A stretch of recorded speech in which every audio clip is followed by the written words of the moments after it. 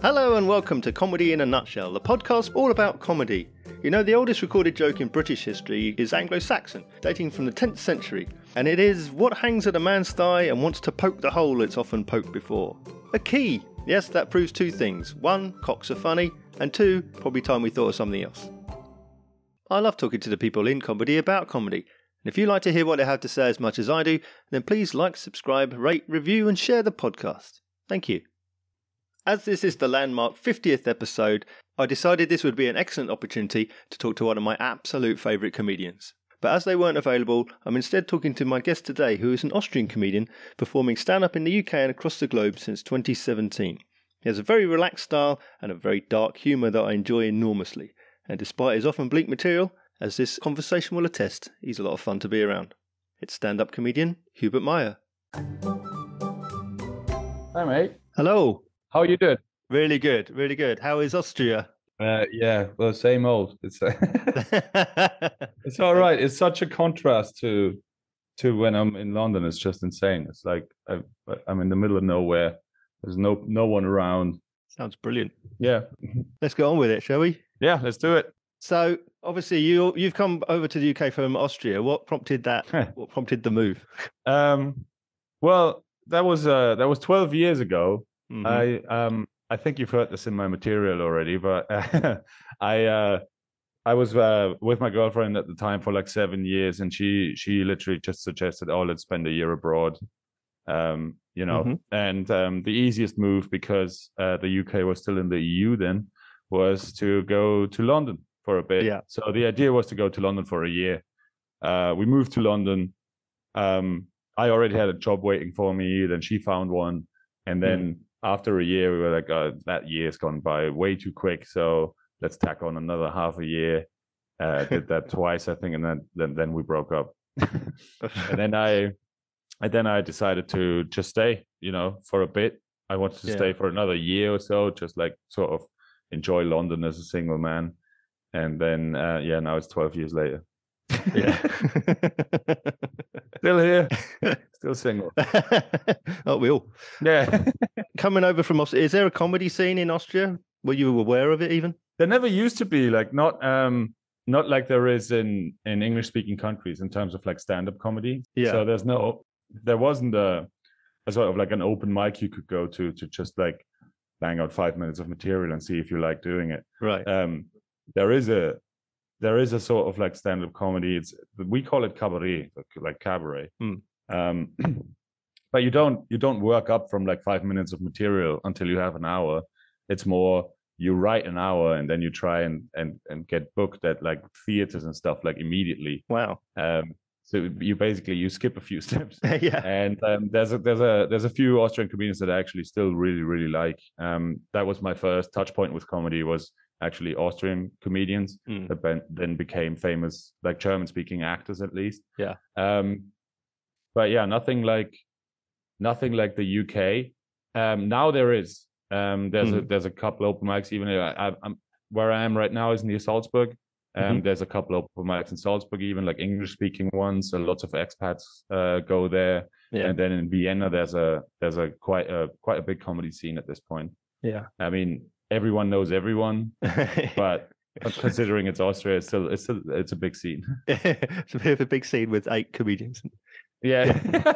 Yeah, pretty much. That's what it is. I did a gig once, like in 2020, I think it was. So that was full on COVID times. But I was over here in August of 2020, and I didn't even think about doing comedy while I was here.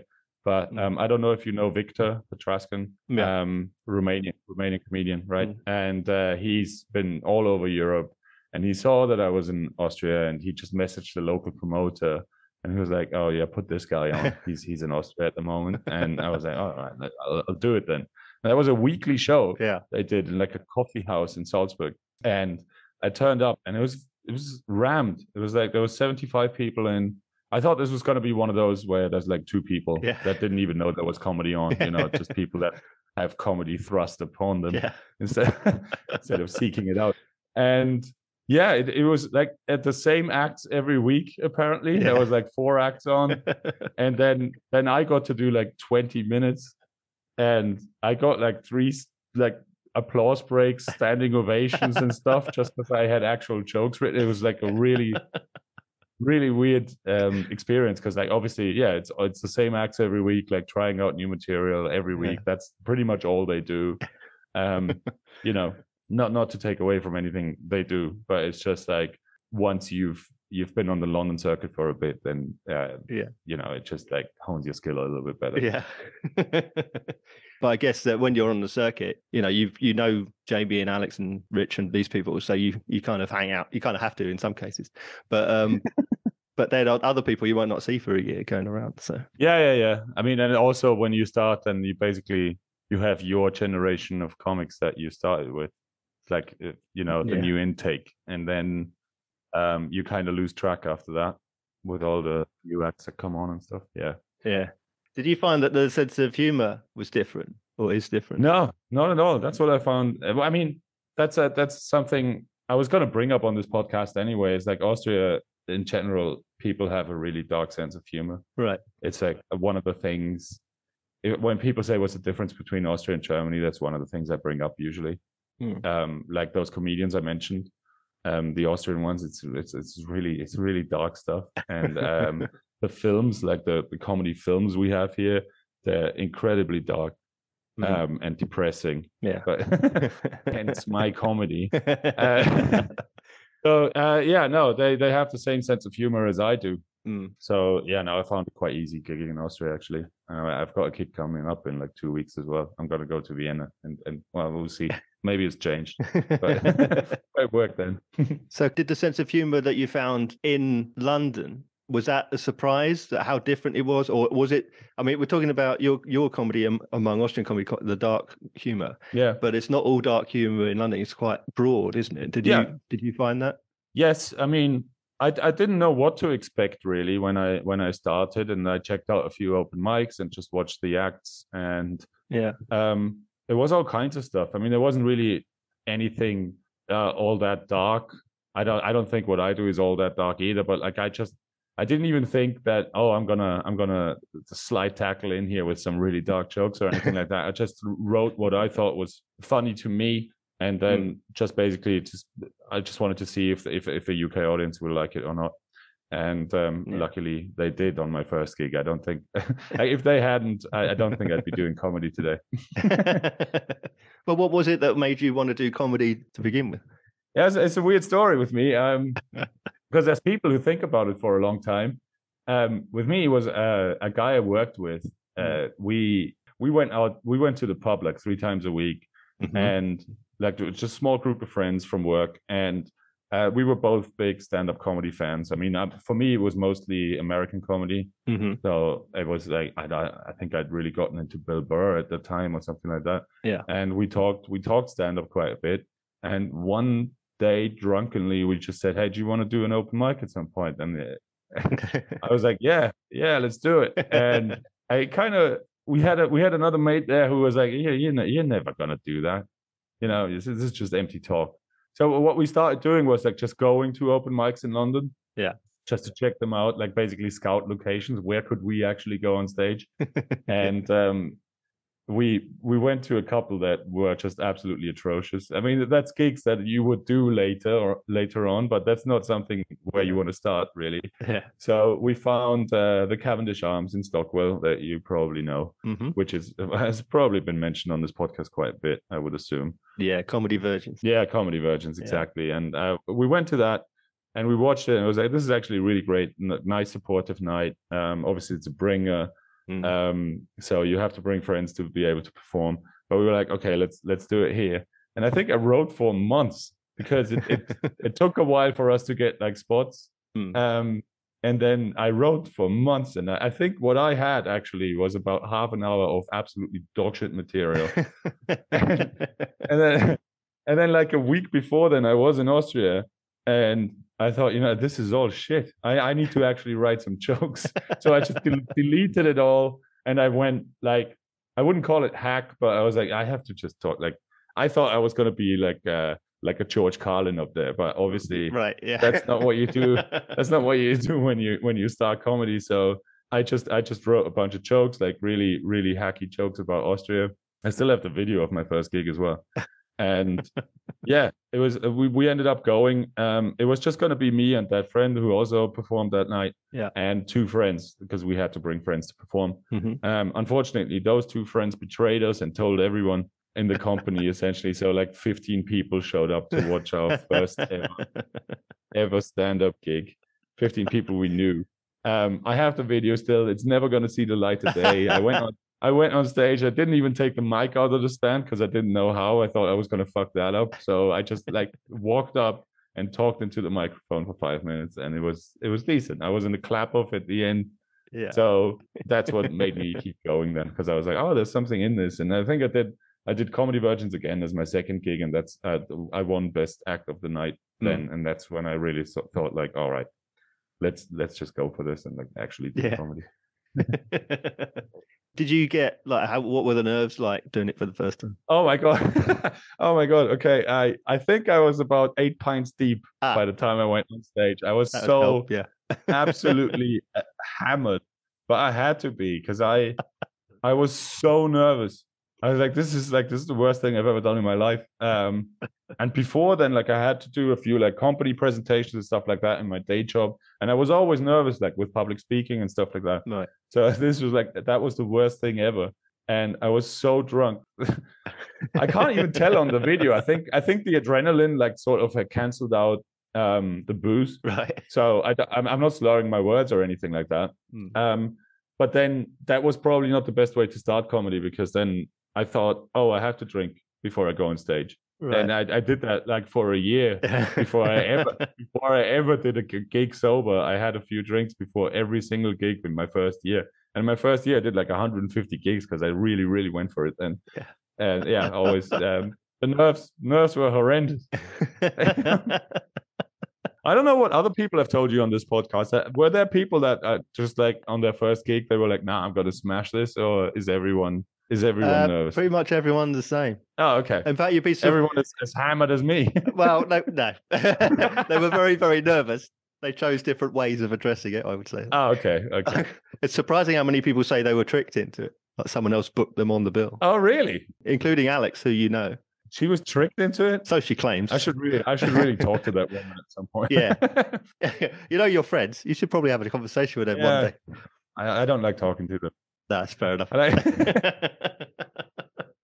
So was it everything that you expected? What were the biggest surprises about becoming a comedian? No, I actually went into it with I think it was the right mindset, because like there's plenty of people who go into it and immediately expect success. Like they do their first open mic and immediately have a professional comedian Facebook page or something like that. Right. I've met loads of those people.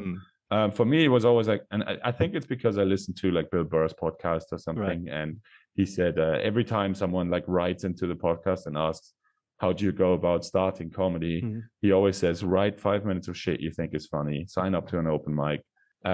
When they call your name, go up, hang on for dear life, and then see if you like it. And if you like it, then do it more and more and more. I never expected to have any sort of considerable success for the first 5 years. Anyway, I mean, it's now 5 years later and it's still not happened. But I know I'm not like, I didn't expect much from it. I just really enjoyed doing it from day one. There were some setbacks. I think there was like Comedy Virgins does the best act competition every night, basically. Yeah. I went and did a Rising Star one night, which is a similar concept, and I won best act of the night with material I had just written. I was like, oh, this must be gold then. But I think it was just like the right night for what I did. And I was like, this is absolute gold. So I remember some Monday I saw on Facebook there's another gig on in Hammersmith, and like you can just turn up and go up because there's spots open. And I was like, oh, I'm gonna do that. So after work I just went there, and there was even a decent like size crowd. There was probably like 20 people, and the mic didn't work. Yeah. And I was still brand new, but I was like, oh, this material is foolproof anyway. So I went up and I bombed so hard, like you wouldn't even believe. Like there was like crickets would have been too loud. I threw all that material away immediately after that. But yeah, it was. But even after that, I thought, okay, because I already in my head I was already expecting stuff like that to happen because you're gonna bomb. Every comedian bombs. So I was like, that's fine. I'm gonna keep going. I'll just do other gigs. So yeah. It was, but yeah, it was pretty much what I expected it to be. There's certain things about the industry and just the comedy circuit in general that I didn't expect as much, but more like like infighting and like cliques and I don't know, and just the sheer number of creeps on the circuit. I mean, that was new. I didn't expect that. That was all pre Louis C.K. So that was I didn't know. Did you have a style in mind when you started out? Did you think this is the kind of comedian that I wanted to be, or did it just come sort of natural? Well, yeah, I had a style in mind at the beginning where, like I said, I was a big fan of like opinionated American comedians. Yeah. I mean, I wrote some anti-religion joke at the beginning and stuff like that. I was going to be, I'm going to be the smart guy on stage. And then I realized, you know what? I haven't learned that. Like, once you have a following, you can play around with your style a little bit, I would assume. But I found out I was that's what I actually did. I think in my first year, at one point, I was like, I need to write 5 minutes of actual jokes, and I did that. And that's when I started like doing really well in competitions and stuff like that. And it was still comedy I enjoy doing and like stuff I enjoy saying. Yeah, I just wasn't that fucking preacher on stage that I imagined myself at the beginning. So I had a style in mind, and it's not exactly what I'm doing now, but I actually found that the style that I'm doing now is more suitable to me, and I actually enjoy doing it more. So it all worked out fine. Is it because you're being more yourself? I talk to people about the person that they play on stage and whether it's themselves, if it's an honest reflection of themselves. Is that the case for you, or is it? Are you playing an amped up version of you, or a character of you? Yeah, I would say it's an I don't know. It's an amplified version of me. I'm not the most positive person in the world. I don't know if you've noticed that. I have a very cynical view of everything, and that's sort of what I do. So it's a bit of an amplified version because off stage, I'm not constantly just going on about wanting to kill myself. But it makes for a good punchline. So there you go. No. I would say it's an amplified version of myself. Yeah. And lately I've started. I mean, you saw my preview, for example, at 2 North Down. I've started doing more actual stories from my life and stuff like that. So that's what I'm working on at the moment while I try and work up a good hour. So yeah, it is pretty much myself. I'm not playing a character, I wouldn't say. Yeah. But it is one of those things where loads of other comedians have done comedy courses, right? I've never done one. At this point, it's become a point of pride for me where it was just stupid because like I think you can get something from them, obviously, and if you do there's courses out there where they help you punch up your jokes or just work out your stage persona and stuff like that, where they tell you this is how you come across to the audience and this is how you use that knowledge. So every once in a while you might write a joke that doesn't quite fit into your character that people perceive when you're on stage, and then it doesn't work. So the courses they help with that sort of stuff, and that's what people have told me. But again, I'm too prideful at this point to do a comedy course, so I'm just trying to really work out what it is that people see when I'm on stage, and then try and sort of tailor my material to that as well, so it's one coherent set or show. Yeah. So I can't all of a sudden wear a lampshade and talk about what's the deal with end tables. I mean, it's not. It's not. That's not who I am. Although I would watch that. Yeah, I mean, maybe I'll do it. Well, let's talk about feedback then that you get, because obviously if you're not getting feedback from a comedy course, do you video yourself and watch yourself back? Do you talk with your peers who come and see your shows? I used to film myself, then record audio of myself. Yeah. I did that for a hot 3 months, I think, before I lost interest. I mean, I should do it a lot more, just in the age of Instagram, so you can put up reels and stuff. But just in general, no. I just don't do it anymore. Like even my work in progress, I didn't film, which was stupid because I really should have done. But I don't know, the nerves got to me, and I was like, I can't deal with this camera shit right now. I just got to go do the show. But in terms of feedback, obviously you get feedback from your comedy peers. And instant feedback from the audience. When I started, I think in the generation of comics I started with on the London circuit, I think I may have been probably the darkest one there. So I got a lot of feedback on that. But then I also got feedback that told me there's something about you on stage that enables you to get away with more than others. Right. It's not I don't say offensive stuff. You know, it's just darker stuff. Yeah. And somehow it works. And it's weird. Like that's the feedback I got then. And then I started doing well in competitions, and I had this weird thing where in my first year in comedy, essentially in 2018, I made it to the final of the Leicester Square New Comedian of the Year competition. And I thought, for one, already I didn't expect that, because I was like, this is the stuff I say is way too dark for this. and then I submitted basically the clip, the 5 minutes audio recording from the Leicester Square Theatre show from the final to the BBC for the New Comedy Awards. And then I got into a heat, so I got through to the first stage of that. And I was like, that's the BBC. I was like, they didn't even give me, like, back then the only rule they had was you can't curse, like you can't swear. And I was like, okay, well, they're actually right then. That's cool. That's 3 minutes off the material. Yeah. No, I don't swear on stage. I work clean.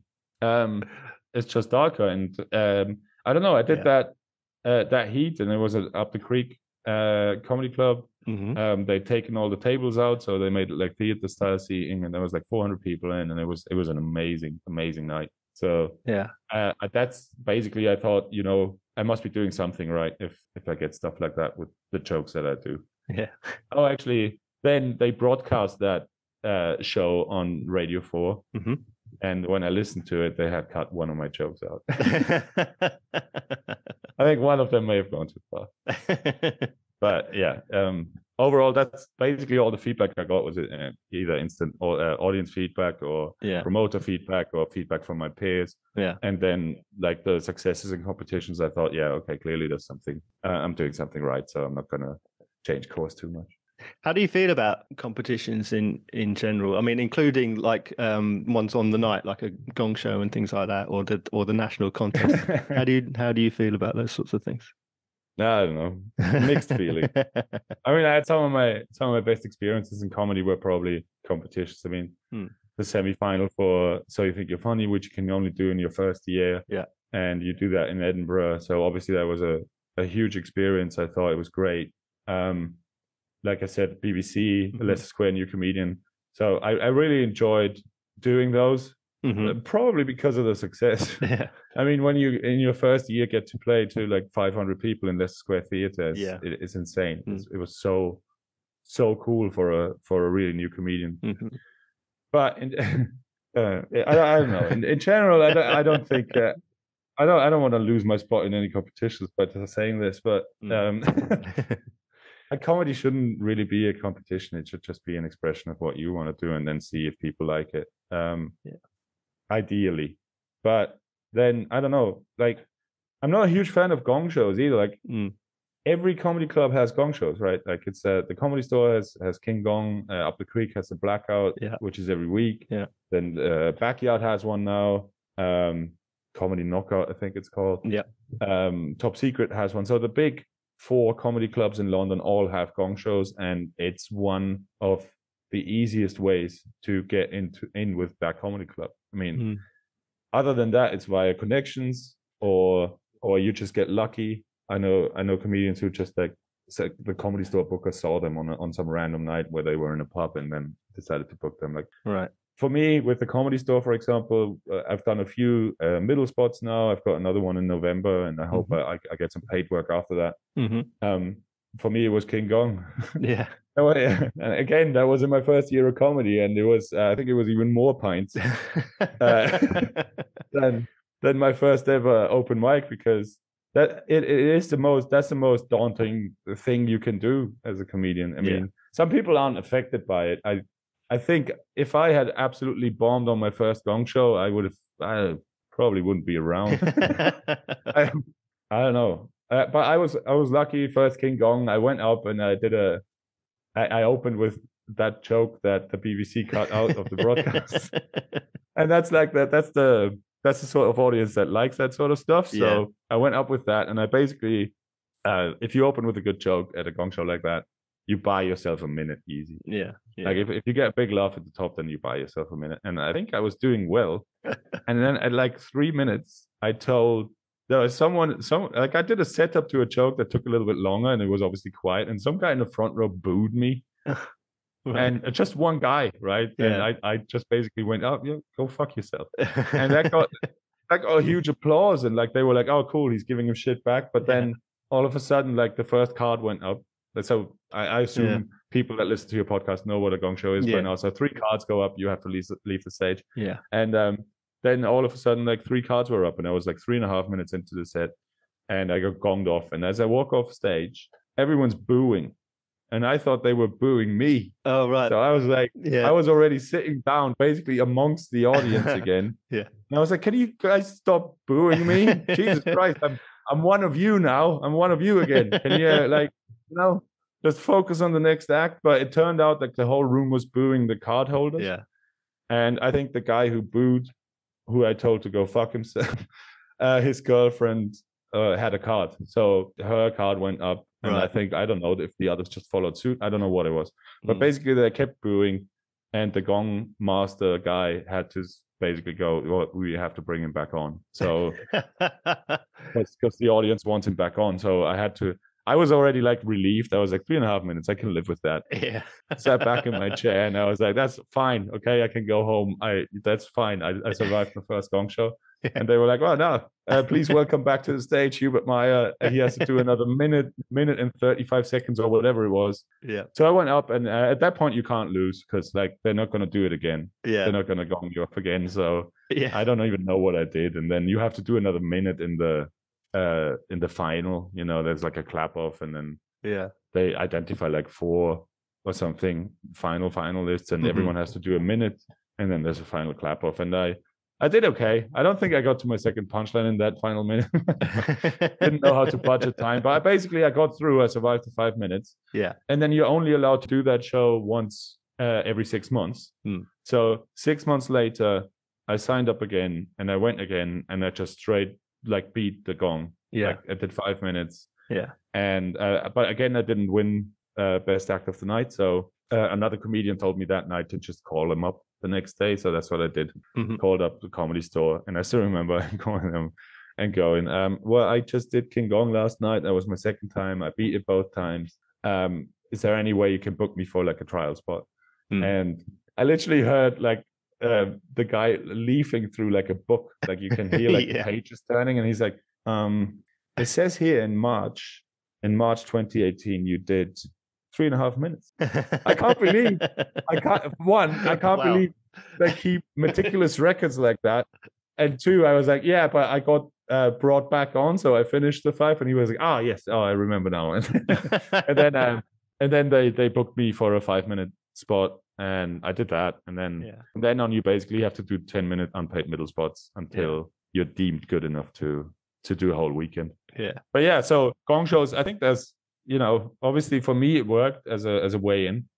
But there was a time where I kept beating the blackout as well at Up the Creek. Yeah. I won it a couple times, and I thought, it looks like I'm unbeatable in Gong shows. I'm just like I'm Gong show guy, so I'm just gonna go around and do all the Gong shows.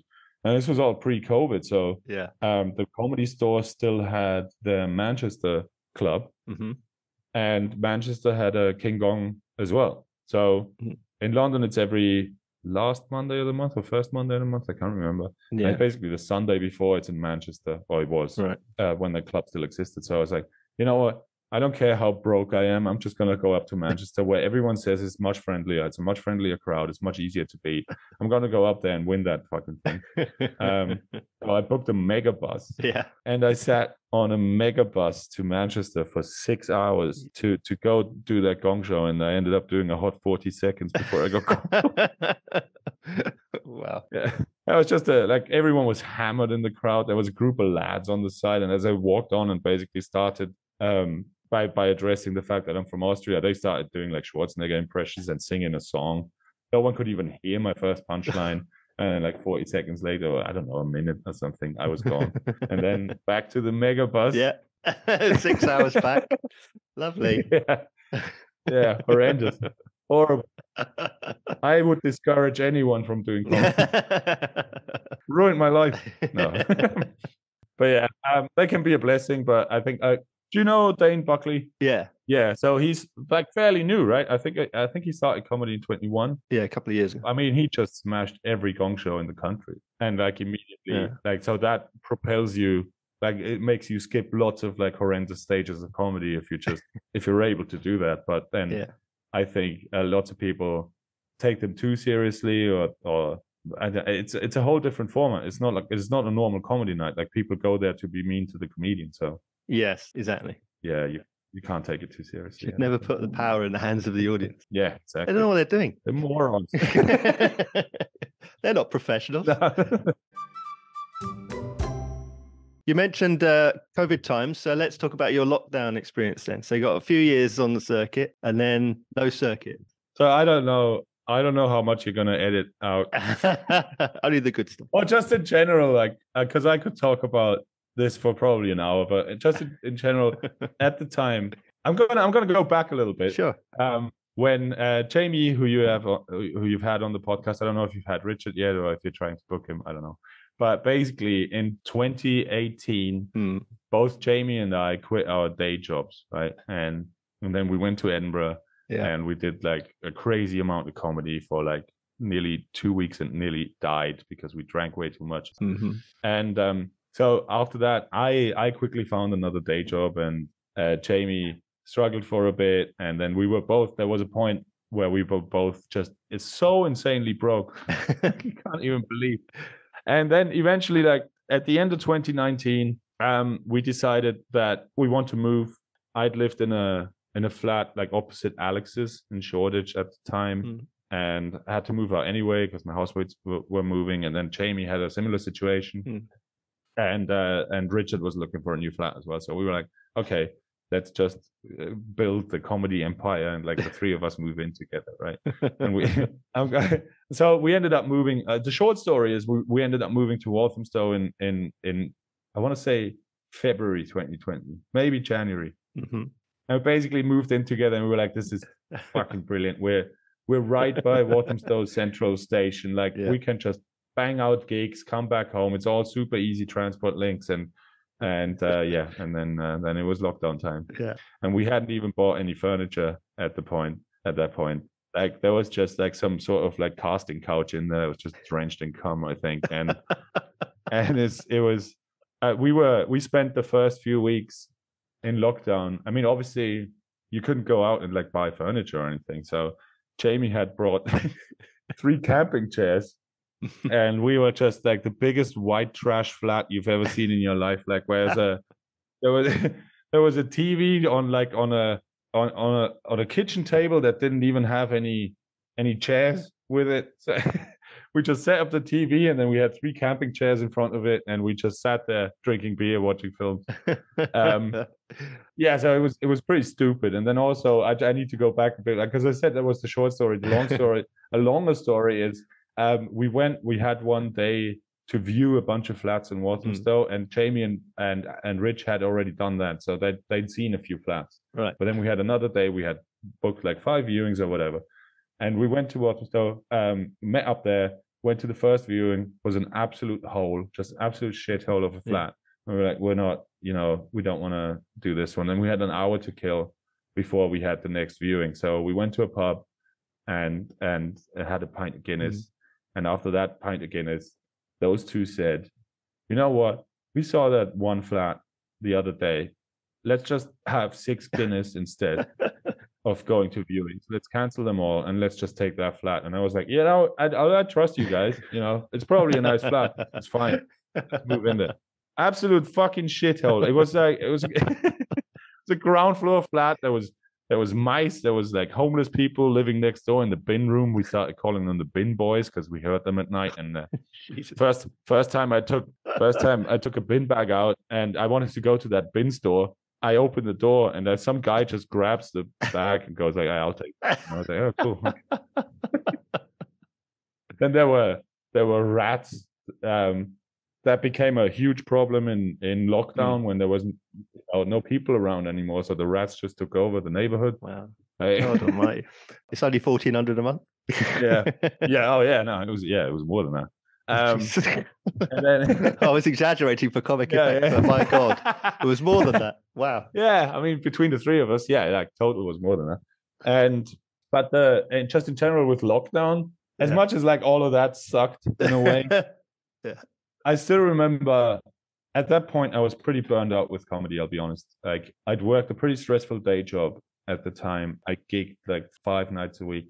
Yeah, and it had burned me out to the point where when lockdown started, and I was like, okay, so Boris Johnson has just announced an actual national lockdown, and I looked at my diary and I started deleting all my gigs for any sort of like social obligation or gig.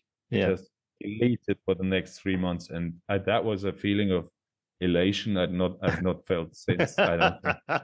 It was incredible. Like all of a sudden, like as much as we were sitting in camping chairs, drinking cans of Stella, watching films, I had a great time because I was like, finally I can have actually like a good night's sleep, have some evenings in and stuff like that. I really needed it, so it was. In a way, it was good. But then I started doing online gigs and then the whole thing turned again. I actually had a great time doing online gigs. I didn't do many, but I smashed every single. I don't know what it is about it, but it's so much more freeform, and you don't necessarily think, Jesus Christ, I'm bombing right now. It's just you're doing an online gig, right? Yeah. So I did like a couple new material gigs where I got to ramble for 20 minutes. So I remember when I was in 21, I think I was stuck here in Austria, and from this room, which my mother calls the computer room, that's all it is. I mean, my brother and I had to share a room growing up, but yeah, the computer gets its own room. So I was in here and I did a gig for a comedy club in Vienna, actually, and it had like 200 viewership. The 2 MCs actually went to a studio and like they did like proper MCing, and obviously like if an online gig was set up right, then it was good because like everyone was told to unmute themselves and to not heckle, and then it was great. It was almost like a real gig but with less pressure. Like you can't I don't know, you don't bomb in front of a PC. It's just like it's a weird thing, and I really enjoyed doing it. Oddly. And then some of the online gigs I did were some of the best paid gigs I'd ever done. There was one where Richard and I did a shared 3 minutes, and we were both paid a 3-figure sum for that. So wow, at that time that was great. Yeah. Did you, as the comedy nerd, if I can ask a question back? Did you watch a bunch of online stuff during lockdown? Oh yeah, loads. Yeah. Yeah. Did you watch King Gong online? Because that was the most horrendous thing. I hate gong shows. I hate them. Okay, fair enough. Yeah. I really can't stand them at all. I could see why. Well, yeah, I mean, if you're actually into comedy as an art form properly, then you wouldn't like gong shows. I would assume. A comedian has to see a gong show as just a gig and take everything else out of it. Yeah. You just said what I rambled on about without getting to the point, but the Reader's Digest version. It's but I watched a lot of online stuff. I watched some of the ones that Cooperage and McLean did. I saw some of Alex's the Dulwich Hamlet ones. Oh yeah. I was that's what Richard and I did, where we it was like, this is really cool. They made us do what was it like? Which one of us is the worst housemate, basically? So we had to slag each other off for 3 minutes, and it was really, really fun to do. Yeah. And did a couple of online roast battles as well at the time. Like, Yeah. that was that was rough. That was rough, but yeah, I mean, obviously, Yeah. you did anything to entertain yourself at that time. Yeah. Yeah. Fair enough. Yeah. What it did do, Zoom, this amazing new miracle format that didn't exist before 2020, apparently. They fucking crushed it, didn't they? Yeah. Can't believe they actually got rid of Skype. You remember when House Party was a thing for like 3 minutes? Nope. At the beginning of lockdown, everyone was like, "You gotta get on House Party." That was one of those mobile apps where you can just hang out on video chat. That died within 3 minutes. Yeah, Zoom took over. But what it did do is it meant that I could now get involved in gigs in Australia and America, things I wouldn't have seen otherwise. Yeah. Live comedy from the US. Yeah, that's really cool, actually. That's a cool aspect to it. Yeah. Yeah. Now I'm thinking that Zoom probably released that fucking virus. Yeah, exactly. Anyone made that connection? I mean, but also, I mean, from a positive note, also is it meant that people who wouldn't normally be able to go to comedy. I was saying this about the Leicester Festival, which was online in 2021, was entirely online. The Leicester Comedy Festival. It meant that people who wouldn't normally physically be able to go to comedy could suddenly have access to it because of accessibility issues or whatever. So that's a nice. You got to look at the positive spin on it.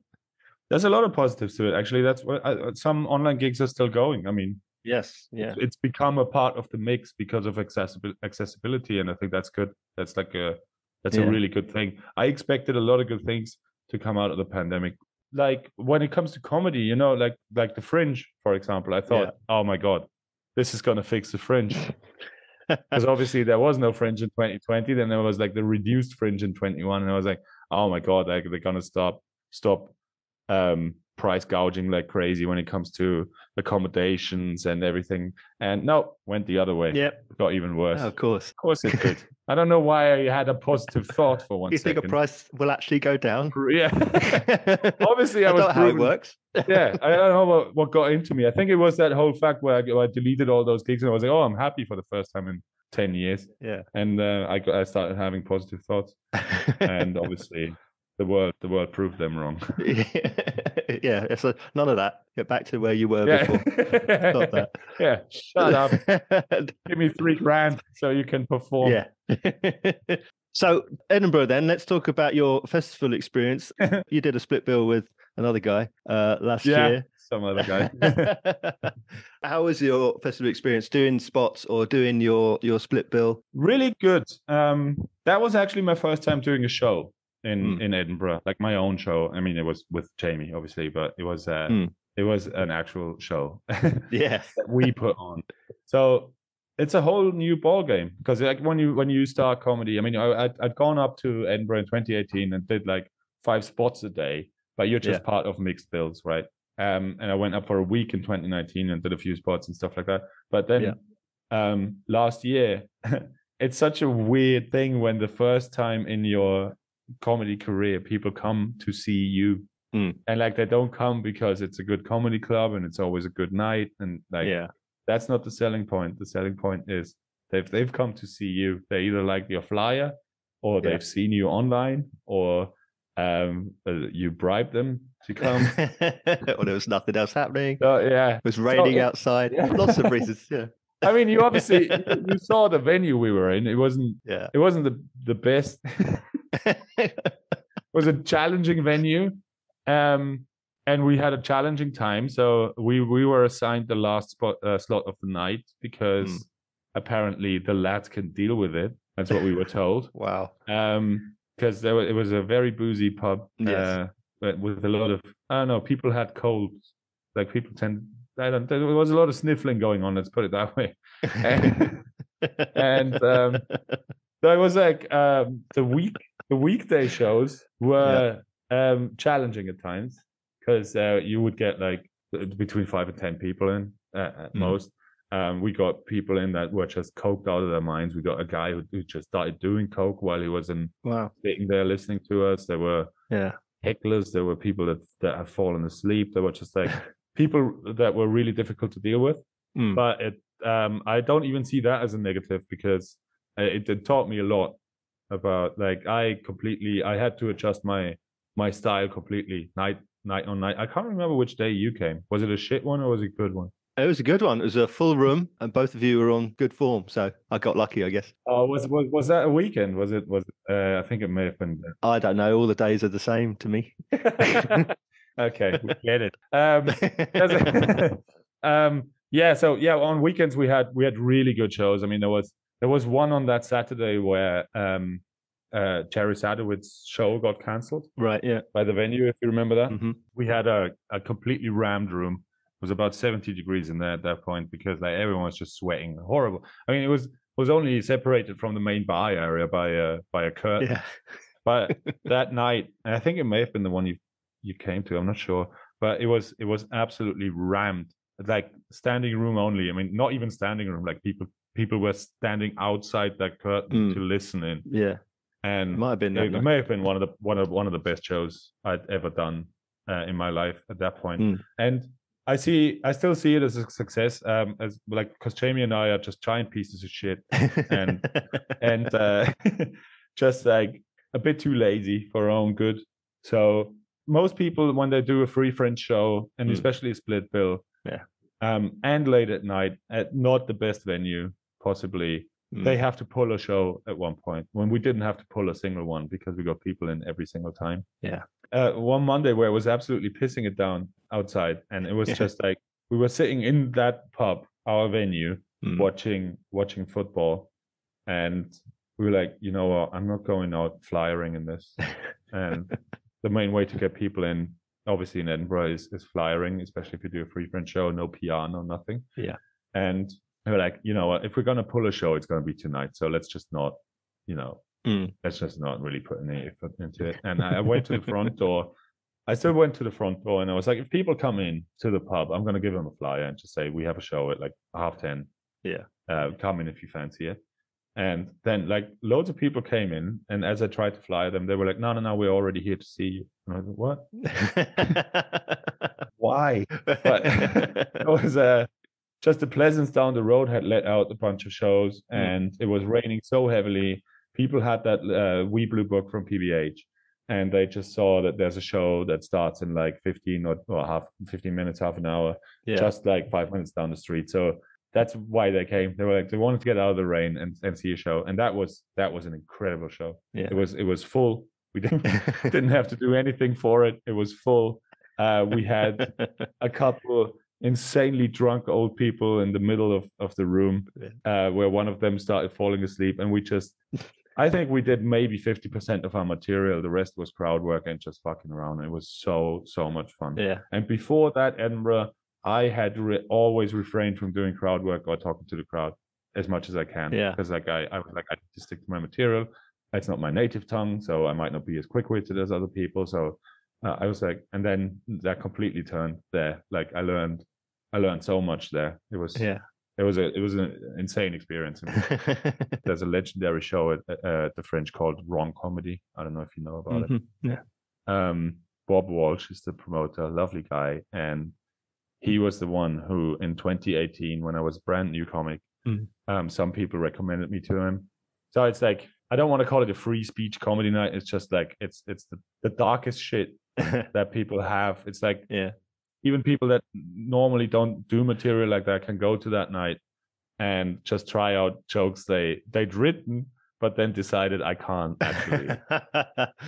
It's a really, really nice night. And it's just, you can say whatever the fuck you want type thing. And it's more like, so I got recommended for that. And then Bob genuinely, he was like, you can do every night.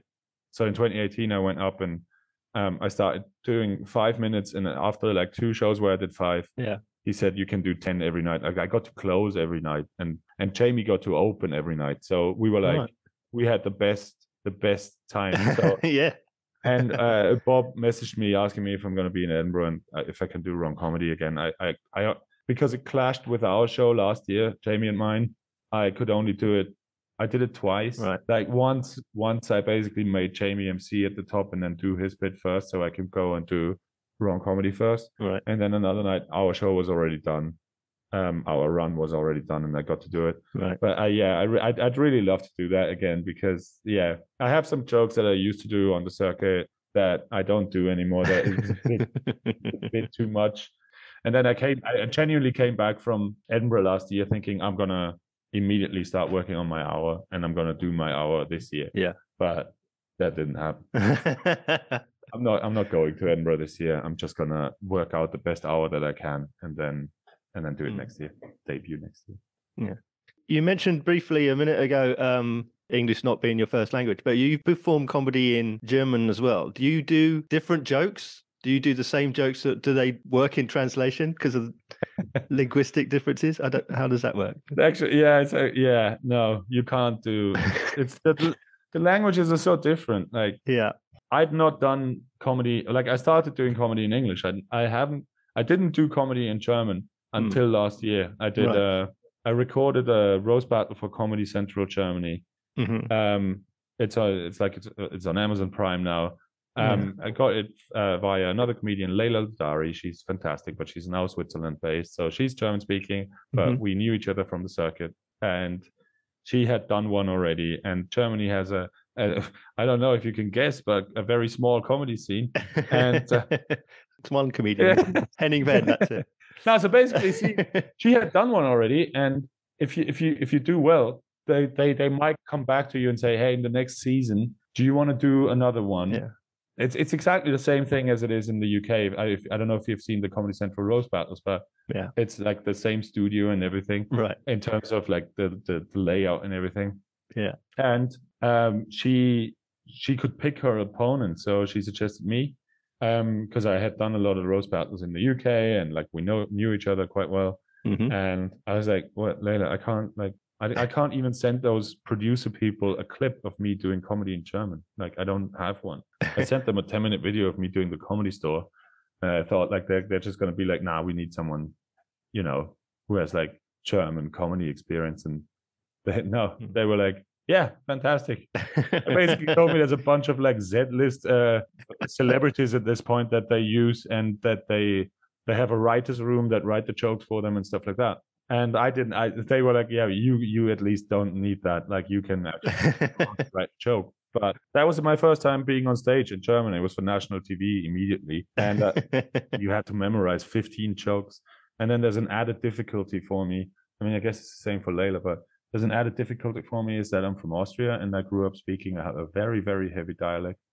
So I essentially already spoke 2 languages before I spoke English because the dialect is so, like, if I speak to anyone from Germany and how I grew up speaking, anyone from Germany who's not from Bavaria, if they're like from further north, they wouldn't even understand. Like, they can't follow what I'm saying.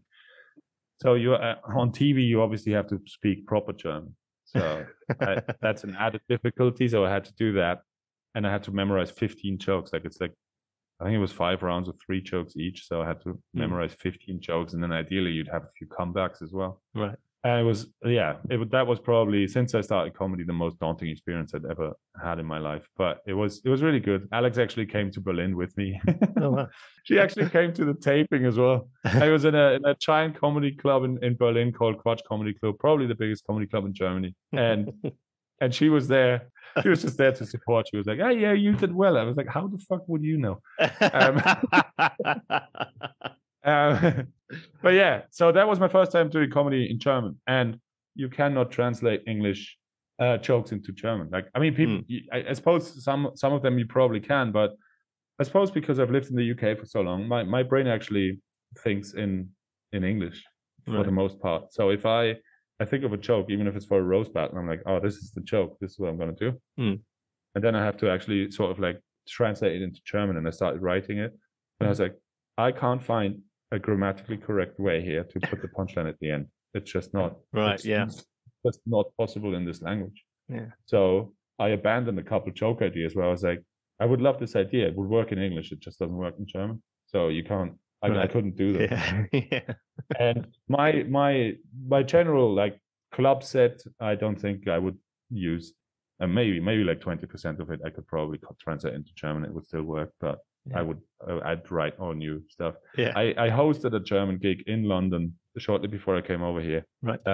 Where I booked. I basically wanted to put on a German language night, and I was the MC. And I wrote a bunch of like pre-prepared like bits and stuff. for my emceeing bit, but all brand new because like I couldn't really go with any of my jokes. Yeah. And then I ended up booking one German guy and one Austrian girl. Yeah. Alice Frick, Yeah. fantastic comedian. And then a Scottish woman and an English woman. Yeah. But they spoke German well enough that they wanted to try their hand at like German speaking comedy. It was actually quite a good night. Yeah. Yeah. But yeah, no, it doesn't work. I think that's where maybe some of the stereotype about Germans comes from. I don't know. Maybe that's it. I don't know what it is, but I always thought English lends itself way, way more to comedy, just as a language. In terms of how the grammar is structured, it's a much, much richer vocabulary. I mean, in German, you have the compound word, so you can just create a word that takes you a minute to say from other words, but it's not, it's not the same. And yeah, that's probably why all over Europe and everywhere, like there's English-speaking comedy everywhere now. Like English-speaking stand-up is on the rise. Yeah. In any country, like everyone enjoys it, especially now online. Everyone watches like reels and TikToks and stuff from English-speaking comedians, so everyone's really into it. And I think it's partly to do with the language. Yeah. I give you the longest fucking answer. It's like insane. I almost feel bad. Oh, I've stopped recording. Doesn't matter. So assuming that you haven't mentioned them already, because it sounds like you might have done, what have been your best and worst gigs? Oh, no, I haven't actually. Oh wow, okay. More extreme. Genuinely haven't. No, I told you that one horrendous one, but that was just an open mic. That's not that bad. I had one, must have been 2019, where a promoter booked me based on having seen me at Backyard Comedy Club, and he was like, "Well, I have a paid." It was like not much money, but I have a paid gig here in Bexley Heath, which is a rich London suburb for anyone who doesn't know. So this was in January of 2019 because I was doing dry January, so I wasn't drinking at all. And then my girlfriend at the time and I broke up on that day, basically as I was leaving for the gig. So I was heavily depressed. I had to go to Bexley Heath. It's more suitable to driving comedians, like people who have a car. Yeah. So I had to go. I was basically walking through woods and then over like a motorway overpass to this gig, to this sports hall. It was like basically a tennis hall. So incredibly conducive to comedy, like the highest ceiling you've ever seen in your life, super well lit, and just the biggest old Tory audience I've ever seen in my life. And I was depressed already. And I walk in there, but then I was kind of feeling like, you know what, this might be good. Older people usually like my comedy and stuff like, because I do like World War II references and stuff like that. And then they were there, yeah, so I walked in there and then there was a bunch of like really depressed club comedians who'd been doing it for 20 years were there, and I was talking to them and I didn't really enjoy it. But then a really, really, really great comedian walked in as well, who was the headliner of the night. I don't want to name any names. And he came up to me and I think he mentioned that the head of the Curb, like really big agency, was there that night. Right. And then he came up to me and he was really nice and he was like, "I'm really looking forward to your set." And I was like, "You know what? This might be what cheers me up." And then they bring me on. So it was the MC, and then there was a 20-minute opener, and I think then I had to go on to do 10 after a break maybe. And they brought me on, and I did my usual opening joke to just beyond silence, and they looked annoyed that I was even there, right? And I said, like there was the front row was empty, as often happens with gigs like that. But I bet there was a couple, like an older couple, in the front row, and they both had like just their arms folded, and they looked up at me, and they were just like, and I plowed ahead. Well, I didn't actually. I didn't know how to deal with it at the time. I could have addressed it. I should have, but I was too new, and I ended up just putting the mic back at 7 minutes, and I was like, fuck this, I'm just leaving. As I walk off stage, I was like, okay, so there was this really good comedian here who just saw this. There was the head of the Curb here who just saw this. The MC brought on the next act. The next act, I can't remember who it was, went on and said, "So this is like a classic comedy night. You have the MC who does this and this. You have the opening act who does this and this. And then you have the fucking fish out of water over there." That's what he called me. I was like, you know what? I'm going to go home. I walked to the bar. There was a bar like outside, and I'd ordered a pint already, but it was like the 25th of January at that point. I was like, you know what? No, fucking. I said no. Actually, give me just like a Diet Coke, and I actually managed to finish dry January. But as I was walking back to the station again through the woods, I was like, yeah, okay, so my relationship just ended. I just did the worst gig of my life. They called me a fish out of water. I can't even drink. I was walking as I got to the motorway overpass again. I can't tell you how just how tempting that was. Oh, geez. You see a lorry driving down underneath there. I was like, it's fucking worthless piece. Just throw yourself off. That was the worst. That was the worst gig I've ever done. Just because of all those different elements. Well, yeah. That was horrendous. I never even invoiced for it. I didn't want the money. I never wanted to see the promoter again, who wasn't there that night. Right. But he did text me during the gig going, how'd it go? And I was like, yeah, I think everyone's doing really well. But I never asked for the money. And then that promoter is he's a booker promoter. He's also a comedian, a really great comedian and MC himself. Like I saw him a year later or something. It would have been lockdown. I don't know, at some point. And I was like, oh my God, I'm on the same bill as him. And as I went on and I had a really good set. And as I came off stage, he came up to me and was like, what's your name again? I really like your set. And I was like, oh my God, he doesn't remember. That's great. So yeah, it worked out in the end. But yeah, that was definitely the worst. And I think with best, it always changes. For me, it tends to be the most recent really great gig that I've done. So the one I did at Dulwich Hamlet when I was in, so that was 3 weeks ago. Yeah. And I was briefly in London again. I did at Dulwich Hamlet, and it was genuinely, partly maybe because they have a lot of regulars, and I didn't want to do the same material I did my first 2 times I did that gig. I went up and I maybe did 50% material. The rest was all ad-libbed, and I had one of the best sets of my life. So that was probably my new favorite one. But like I said, I did 5 minutes at Leicester Square Theatre in front of 500 people in my first year. So obviously that would be up there as well. Yeah. But yeah, it's tough to say. Changes constantly. How can we find out about you and where you're playing? Oh, yeah, that'll be a tough one for everyone. Best way to find out where I'm playing is just to follow me on Instagram. It's HUBSMAYR is my Insta handle. Also same one on Twitter. But yeah, I would, if I do gigs that I think are worth promoting, then I promote them on Twitter, on Instagram, and I'll definitely do it for my own shows. Yeah.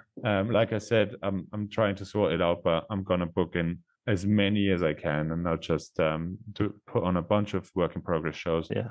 In London, and then also now with Jamie living in Liverpool, I'll be up north quite a bit as well. So I'll book all around the country. Yeah. So yeah, Instagram.